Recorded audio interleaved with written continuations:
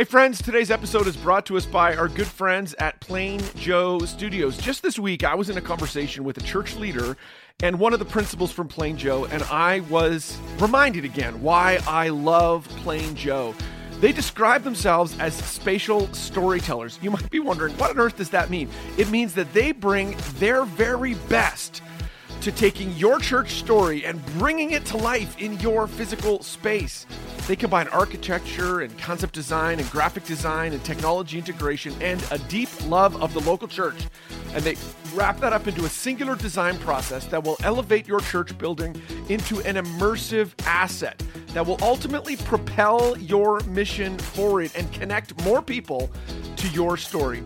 Listen, these guys have literal Disney heritage with principals who have worked for the Walt Disney Company, literally projects all over the world, and an incredibly talented team that gets the local church. They've worked with churches across all different sizes, all across the country, from cafe design to kids ministry theming to major master planning and renovations for a large campus. Plain Joe is the partner you're going to want to call. Listen, this is what I want you to do.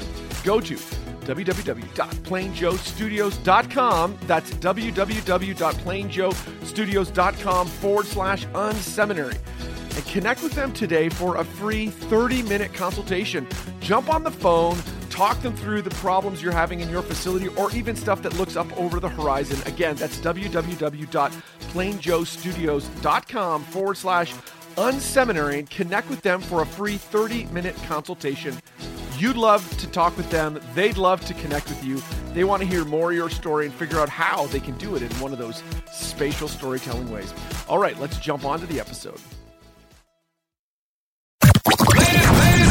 Welcome to the unSeminary podcast. Are you looking for practical ministry help to drive your ministry further, faster? Have a sinking feeling that your ministry training didn't prepare you for the real world? Hey, you're not alone. Join thousands of others in pursuit of stuff that we wish they had taught in seminary. Buckle up and let's get started with this week's unSeminary podcast. Well, hey, everybody. Welcome to the unSeminary podcast. We are so honored that you have tuned in, that you're giving us a bit of your time today, that you've put us in your earbuds. Every week on unSeminary, we try to bring you a leader with some helpful content to really help you as you lead in your church. And today is no exception. I'm super excited that my new friend, Benjamin Windle, reached out. I think today's conversation is going to be one of those ones you're going to look back on and say, wow, I'm so glad that I was there for that. So, Benjamin, welcome to the show. Hey, thank you so much. I'm having my morning cup of tea over here in Australia while we're recording this, and it's a real joy to be a part of the podcast. Yeah, what time? We're recording this in the afternoon, our time, Eastern, but it's like early morning for you, which I appreciate you doing. It has a 5 in front of it, but I'm kind of used to that now. Nice. That's great.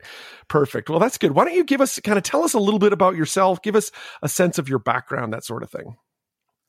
Well, when I was 16, having been raised in the church, I'm a pastor's kid, I came to a fork in the road. For me, it's a really crucial part of my journey because I think I had a sense, Rich, that even at that time, if I did kind of the typical of what I was seeing with my friends around me and walked away from church, I just had this niggle that maybe I would never go back, And I think at that point, I made a decision within my own life that even though my church was like really small, little old school, like plenty of things that you could throw rocks at, I made a life decision to stay and be a part of the solution.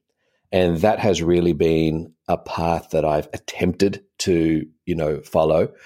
Now I've been married I'm 38. We'll talk more about ages in a minute. I've been married for 17 years. I have 3 sons. I've worked as a youth and young adult pastor in the US, and I've been pioneering and senior pastoring over in Australia for the last 12 years. And of late, I've really put my heart and my mind into reaching back into this whole area of generational intelligence within the church, specifically the crises we're facing with Millennials and Gen Z. You love it. I love that profile of the, where you've come from. And I love how you're using your kind of current leadership to ultimately help us wrestle with these issues of the next generation. And, here at unSeminary, we want to be pro next generation. This is not one of those places where you're going to hear people dogging. It's almost like a sport to like dog the millennials or, Gen Z, that kind of thing. That's not going to happen here. I'd love for you to kind of help us, for our listeners, to kind of define. Let's talk about who are the millennials, who are Gen Z, where do they kind of place us in ages, and maybe some general characteristics of those generations. Let's talk about that. Yeah, well, I'll tell it through my story. I was born in 1982. So nice. In terms of generations, I kind of actually straddle two eras, which would be Gen X and millennials. Millennials are born anywhere from maybe around 1980 onwards, and Gen Z 2001 onwards. Now, that's very significant because what it means for me is I was raised in an analog childhood, but I was young enough when the digital revolution hit to catch that first wave and adopt technology early. So, for example, the sound of dial-up internet is still familiar to me. I remember searching for a VHS tape, videos, yes, physical videos behind covers in Blockbuster video stores. I even carried an old school Walkman on the way to school to play cassette tapes. I know I'm really aging myself, but it's incredible how much things have changed, right? So I grew up in an analog environment, but then during my teenage years, there was this genesis of the digital age. But there is now these new generations that have only ever known a digital world. Social media, cell phones, wearable devices. And that's significant because it means their world view starts at a very different place than all other generations. And that fundamentally changes the way we relate. So I prefer, when I talk about generations, the categories matter and I was born in this year and so forth. But I think more importantly, in really broad terms, you kind of go analog and digital. And because I've seen both, I can relate a little bit to both, but the starting place of their worldview is fundamentally different. Yeah, interesting. I love that. So I was born in 1974, which in North America was the lowest birth rate year of the 20th century, which has its interesting. So I'm classic Gen X. I'm like down the middle Gen X, and small class sizes, all that was kind of where I was. And I've found a lot of my ministry, frankly, and I've joked with this in other contexts, I feel like a lot of my ministry has been taking things from the boomers and giving them to the millennials, and then more recently Gen Z. And partly because I look around and there's just nobody else my age. I bump into people that just aren't people in, it doesn't feel like that anyways. The school I went to, the seminary I went to was literally kind of teetering on bankruptcy while I was there because there were so few people. It's interesting time, but I can understand this kind of transition from analog to digital totally. Get that. I understand what you're talking about there. Well, let's talk about the church specifically. So I think a lot of church leaders probably intuitively understand that maybe we're not doing a great job reaching this generation. And while we don't want to be like all negative, I would help us understand that what isn't working with kind of our current church, the kind of current church structure in reaching these generations. What are we seeing, as we look to this kind of reaching out to this next generations? I think you're absolutely right, Rich. There is this, intuitive sense of how are we doing when it comes to these generations? And to give you just a few numbers, the latest Barna research, it's now over 6 out of every 10 millennials who grew up in the church, that's me, have dropped out of the church. That it's not a microscopic number. And it's not a distant trend. These are massive numbers. The number of Americans age 18 to 29 who have no religious affiliation has nearly quadrupled in the last 30 years. Wow. And by 2030, millennials will represent 75% of the global workforce. So I asked the question, Will they represent 75% of your church? Now, for whatever reason, I think sometimes as church leaders, maybe because we're so full of faith, I'm not sure, we don't like to stare in the mirror at some of these numbers and go, why? But these numbers are starting to grow so large. To me, it's forcing us to the point where we really have to be introspective and we have to look at it. And that's why I spent 2 years doing a deep dive, because I realized this is a crisis. And I wrote about the 8 innovations in my white paper to practically help churches. But really, I made 2 big discoveries. And it was out of that all the practical ideas kind of came. Interesting. Well, let's talk about what those discoveries are. Well, the first is interesting, Rich, because when I started, I was expecting to find something like our websites aren't cool enough. So true. Better music. And you know what's interesting? Cooler the lights. number one driver, because this isn't just affecting churches. This is affecting right now organizations and businesses and entire nations. Our life expectancy over the last 100 years has gone from 48 to 78 in the Western world, or thereabouts, right? Yep. So what that means is this. We now have up to 5 generations living simultaneously. And that presents a very unique and unprecedented challenge. Why? You think about the different moments in world history that each of those generations was born into. It's wildly different. And so no wonder businesses, community groups, charities, families, and churches are needing greater generational IQ, because we are relating to such a diverse range of cultures. So I think for me, the first kind of starting point is to say it's bigger than us. And the fact that people are living so long means, as pastors, when we look out at our churches, it's not just one congregation. We have all of these different generations raised at such different points in human history. Now, I think of my great-grandfather. This guy was an immigrant from Britain. What a great man.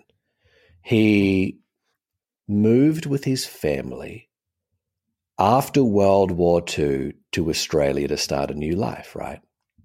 Right. So he gets to Australia and grinds it out, starts a small business. It's a local burger shop. The guy is there early in the morning making meat patties and driving this mum and dad family store for decades. Now, the guy did well. He acquired commercial real estate and became successful in his career. Now, when we were kids, I still remember with my brothers going over to his house, and his house had plastic, like clear plastic, the plastic that came with the couches still on the couches. And these were nice couches. So we would make fun of our great-granddad and say, what's the deal with the plastic?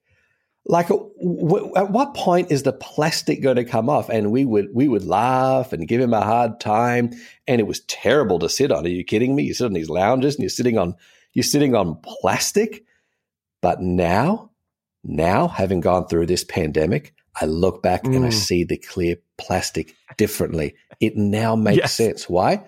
He'd lived through the Great Depression. Right. That was a moment that marked him forever and shaped his worldview. So even when he had money, the plastic stayed on the lounges.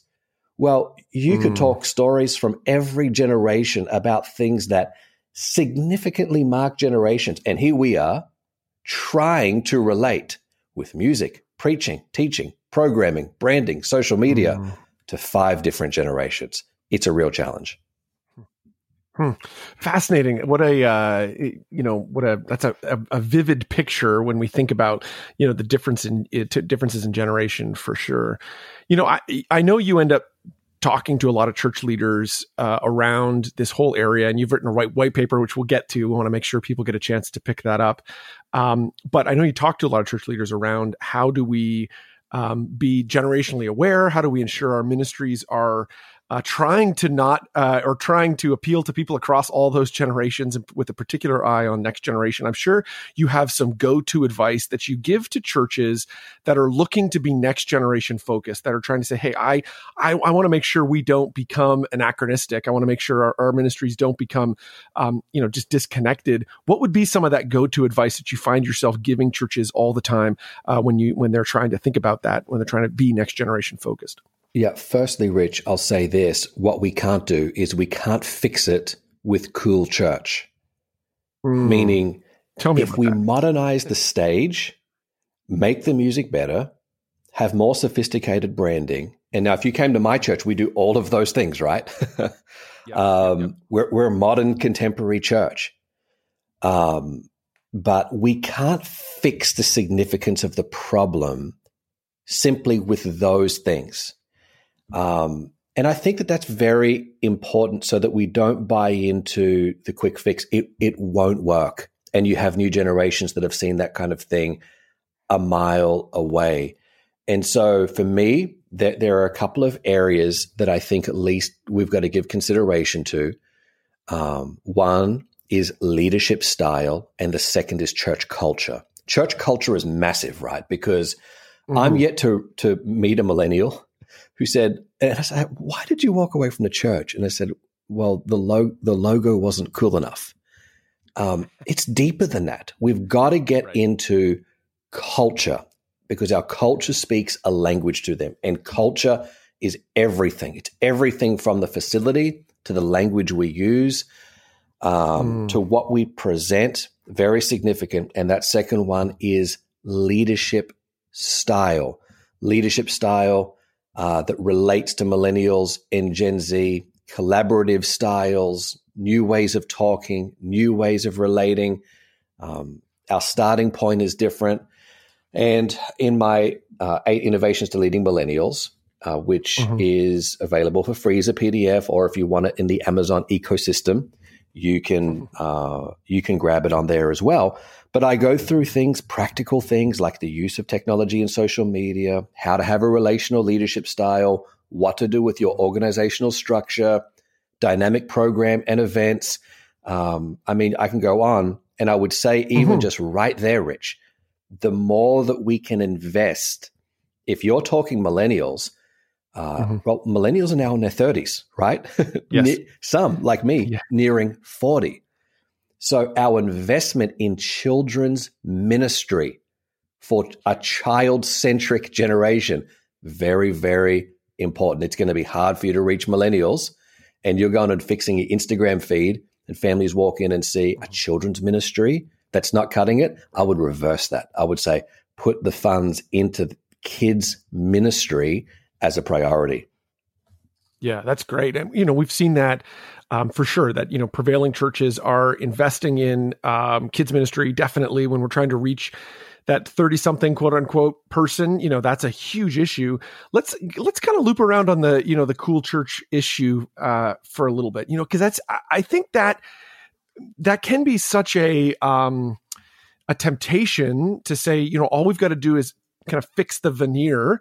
But help me differentiate between, hey, it's not about being just the cool church, but it is about leadership style. What is the difference between those two? Help us understand that as we think about trying to be next generation centric. We like coffee in Australia. I'm sure like you do there.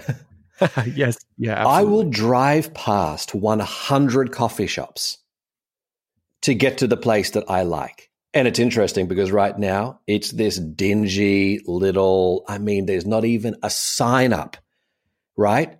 It's this dingy little roastery in a warehouse that they didn't even bother to remodel the warehouse. Right. But man, you go there and the coffee is great.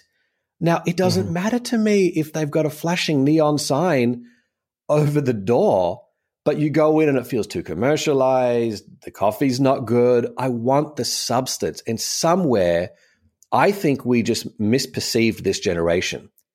And we perceive that they're shallow. They want to show.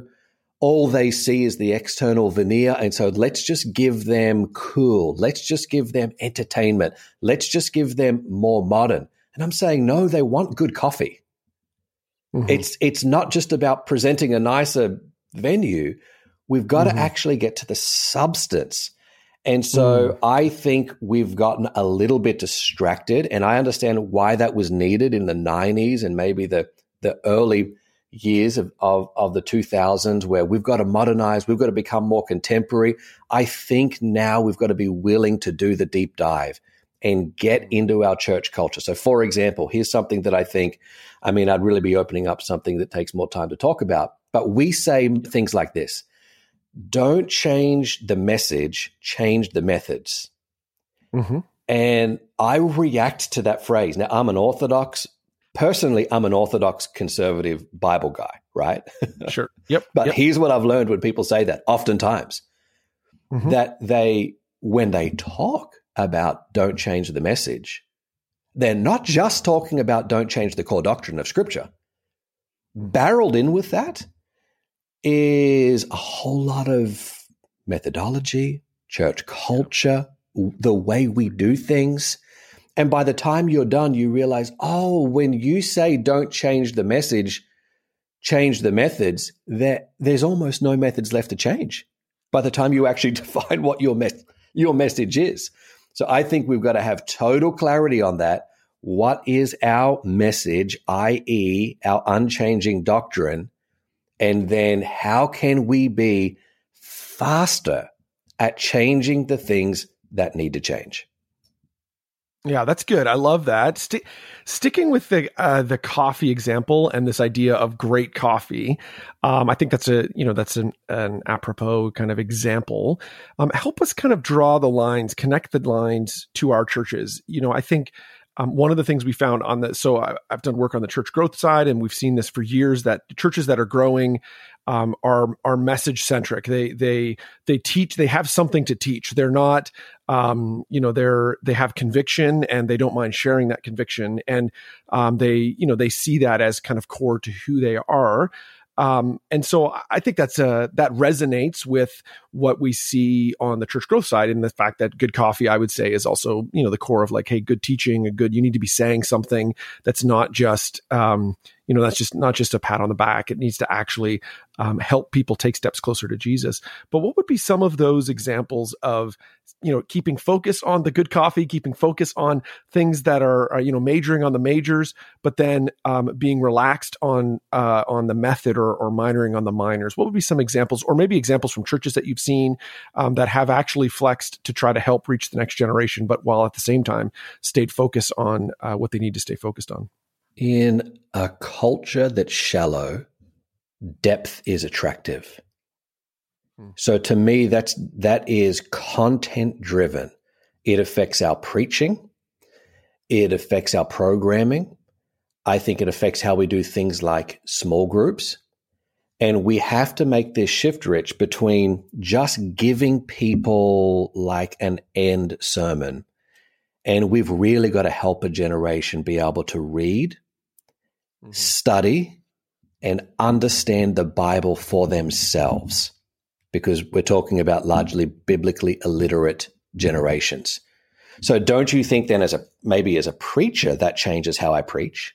Because I'm like, I can't just give you an end sermon. I want to take you on the journey with me so you understand my hermeneutics. You understand how I developed that. I'm bringing you into the kitchen for you to see how I put this meal together so that you can cook it yourself in your own home. And if you take that same idea when it comes to small groups, maybe where 10 years ago we're like, can we keep the discussion to 15 minutes? How short can we make things?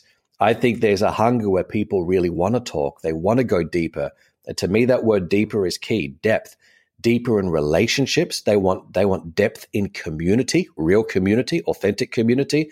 They want depth in Bible. So how can we not make everything so user-friendly and streamlined that it's so smooth, it's polished, it has no bumps, it has no edges to it, to finding a bit more grit, trying to present something a bit more authentic, and going deeper in those offerings?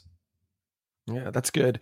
I've said in other contexts that, there was a time that from a communicator point of view, the people who get up and talk primarily in the church, there was a time where I think there was and this predates, I think, my generation, but there was a time where we looked at those people and wanted them to be heroes. Like we wanted them to be perfect. We wanted them to have their life all together. But, we've seen that for sure. We've seen that shift where actually what we're looking for are people who are real and are authentic and actually have some bumps and scrapes and have shown that maybe their life is not all necessarily together and that they're pursuing a relationship with Jesus in the midst of that. That's for sure been a shift that we've seen. Is that the kind of thing you're thinking about on this front? It is. And let me take it a step further. You're near Toronto, right?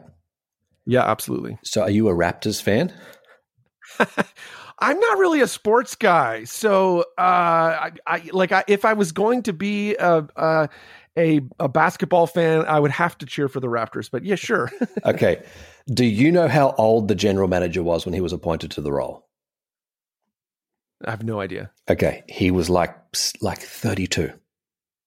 That's great. And the guy Fantastic. is leading a multi-billion-dollar franchise that won a championship. Absolutely. Yeah.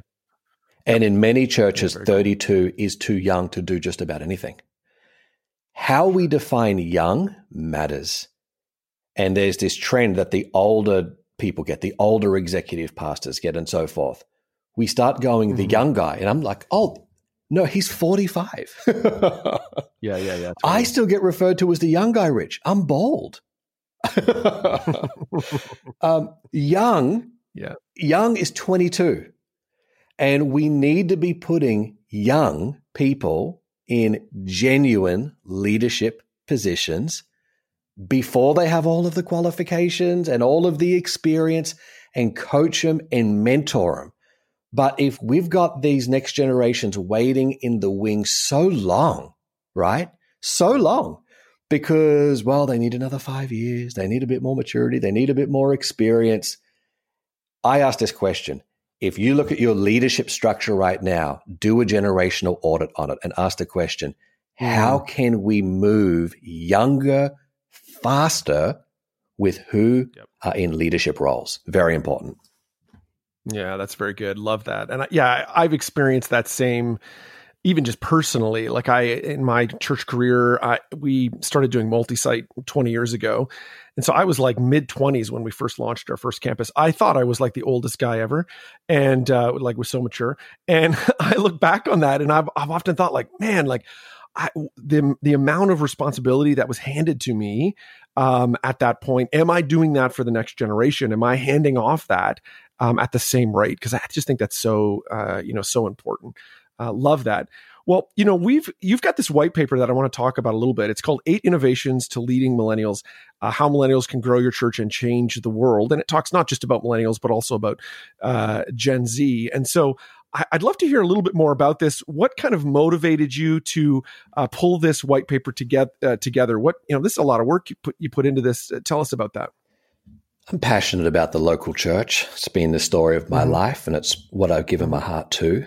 And I found being raised in the church as a pastor's kid, it was real easy for me to throw stones, sit in the back seat of my dad's car on the way home from church. And he'd say, all right, kids, how was church today? Oh, Dad, you preach for too long. Dad, why is that person on the stage? Dad, why can't we have better food after the service? And then I became a pastor, Rich, and I realized, oh my goodness, this is hard. So I wanted to talk about this through the lens of a practitioner, not through the lens of just research or just theory, but from someone in the midst of trying to pastor and lead multiple generations and on a week-to-week basis, wrestling with that complexity and the tensions of that and realizing there are no easy Band-Aid solutions when you start talking about generational intelligence and church culture and leadership style. But I wanted to get into a little bit of that. That's why I take just the one innovation of church facilities. where I start talking about shopping malls and the move towards these artesian-style food courts compared to the fast food courts of the 1990s. And I'm looking at that and I'm realizing, even our church facilities need to make shifts. So I've put together a 77-page white paper. It's both philosophical, cultural, theological, and practical. And I've recently released a follow-up to that called The Promise of Pain, which is specifically about pastoring millennials and Gen Z in the midst of this pandemic. And that's a free PDF available as well. Yeah, that's fantastic. Listen, friends, I had a chance to go through this, and this is great content. This is the kind of thing you want to pick up and lean in and learn. I think all of us are trying to figure out how can we serve the next generation better. I know a lot of gray-haired executive pastors who worry about this, who this is a legit issue. They're like, man, we need to figure out how to do this well, and are looking for a good guide to this. And I think, Benjamin, you've provided a real gift here to so many leaders. So where do we want to send people to pick that up? Where can we get them to pick up this or any of the resources? Please just head along to my website, BenjaminWindle, WINDLE.com. And you can find all of the links and the content there. There's also a video course that I've put together of the same content. Yeah, that's perfect. And friends, we'll also link that in the show notes. So you can find that super easy. Just click on your phone right now and it'll take you over there. And I'd encourage you to pick that up. Well, Benjamin, I appreciate you being on the call today. Is there anything else you want to share just as we wrap up today's episode? Thank you, Rich. I so appreciate it. We are right now in the midst of the first culturally disruptive moment in 2 generations with this pandemic. And I think I would encourage all of us that pastor and lead and were involved in local churches by the story of how the book of Acts finishes. Acts 27, Paul is shipwrecked. Acts 28, he's actually in home detention in Rome. All of his plans changed. But even from his home, in isolation, right? Sounds like lockdown. Mm-hmm. In isolation, the man's ministry thrives and he's incredibly effective. So not only do we have generational challenges right now, we have this global health challenge, but I think within that, recognizing that God can still move through our leadership and make our ministry fruitful even in this season. This is fantastic. Thank you so much. Appreciate you being here today, sir. Again, BenjaminWindle.com. We want to send you over there to pick up those resources. Appreciate you being here today, sir. Thank you. Thank you so much. Thank you for tuning in to this week's unSeminary podcast. Don't be shy. We'd love to connect. Check out unSeminary Inbox. You can sign up at unSeminary.com, and we'll send you helpful training resources every week. Plus, you'll gain immediate access to our exclusive members area with tons of resources you can use. Connect with Rich on Twitter @RichBirch or through email rich@unseminary.com. Don't forget to check out the show notes for this episode at unseminary.com. It includes links to what we talked about today and more. Leave a comment. We'd love to hear from you. Did you enjoy today's episode? Drop by iTunes and leave a review. Thanks again for tuning in to this week's unSeminary podcast. Join us next week when we'll learn more stuff we wish they taught in seminary.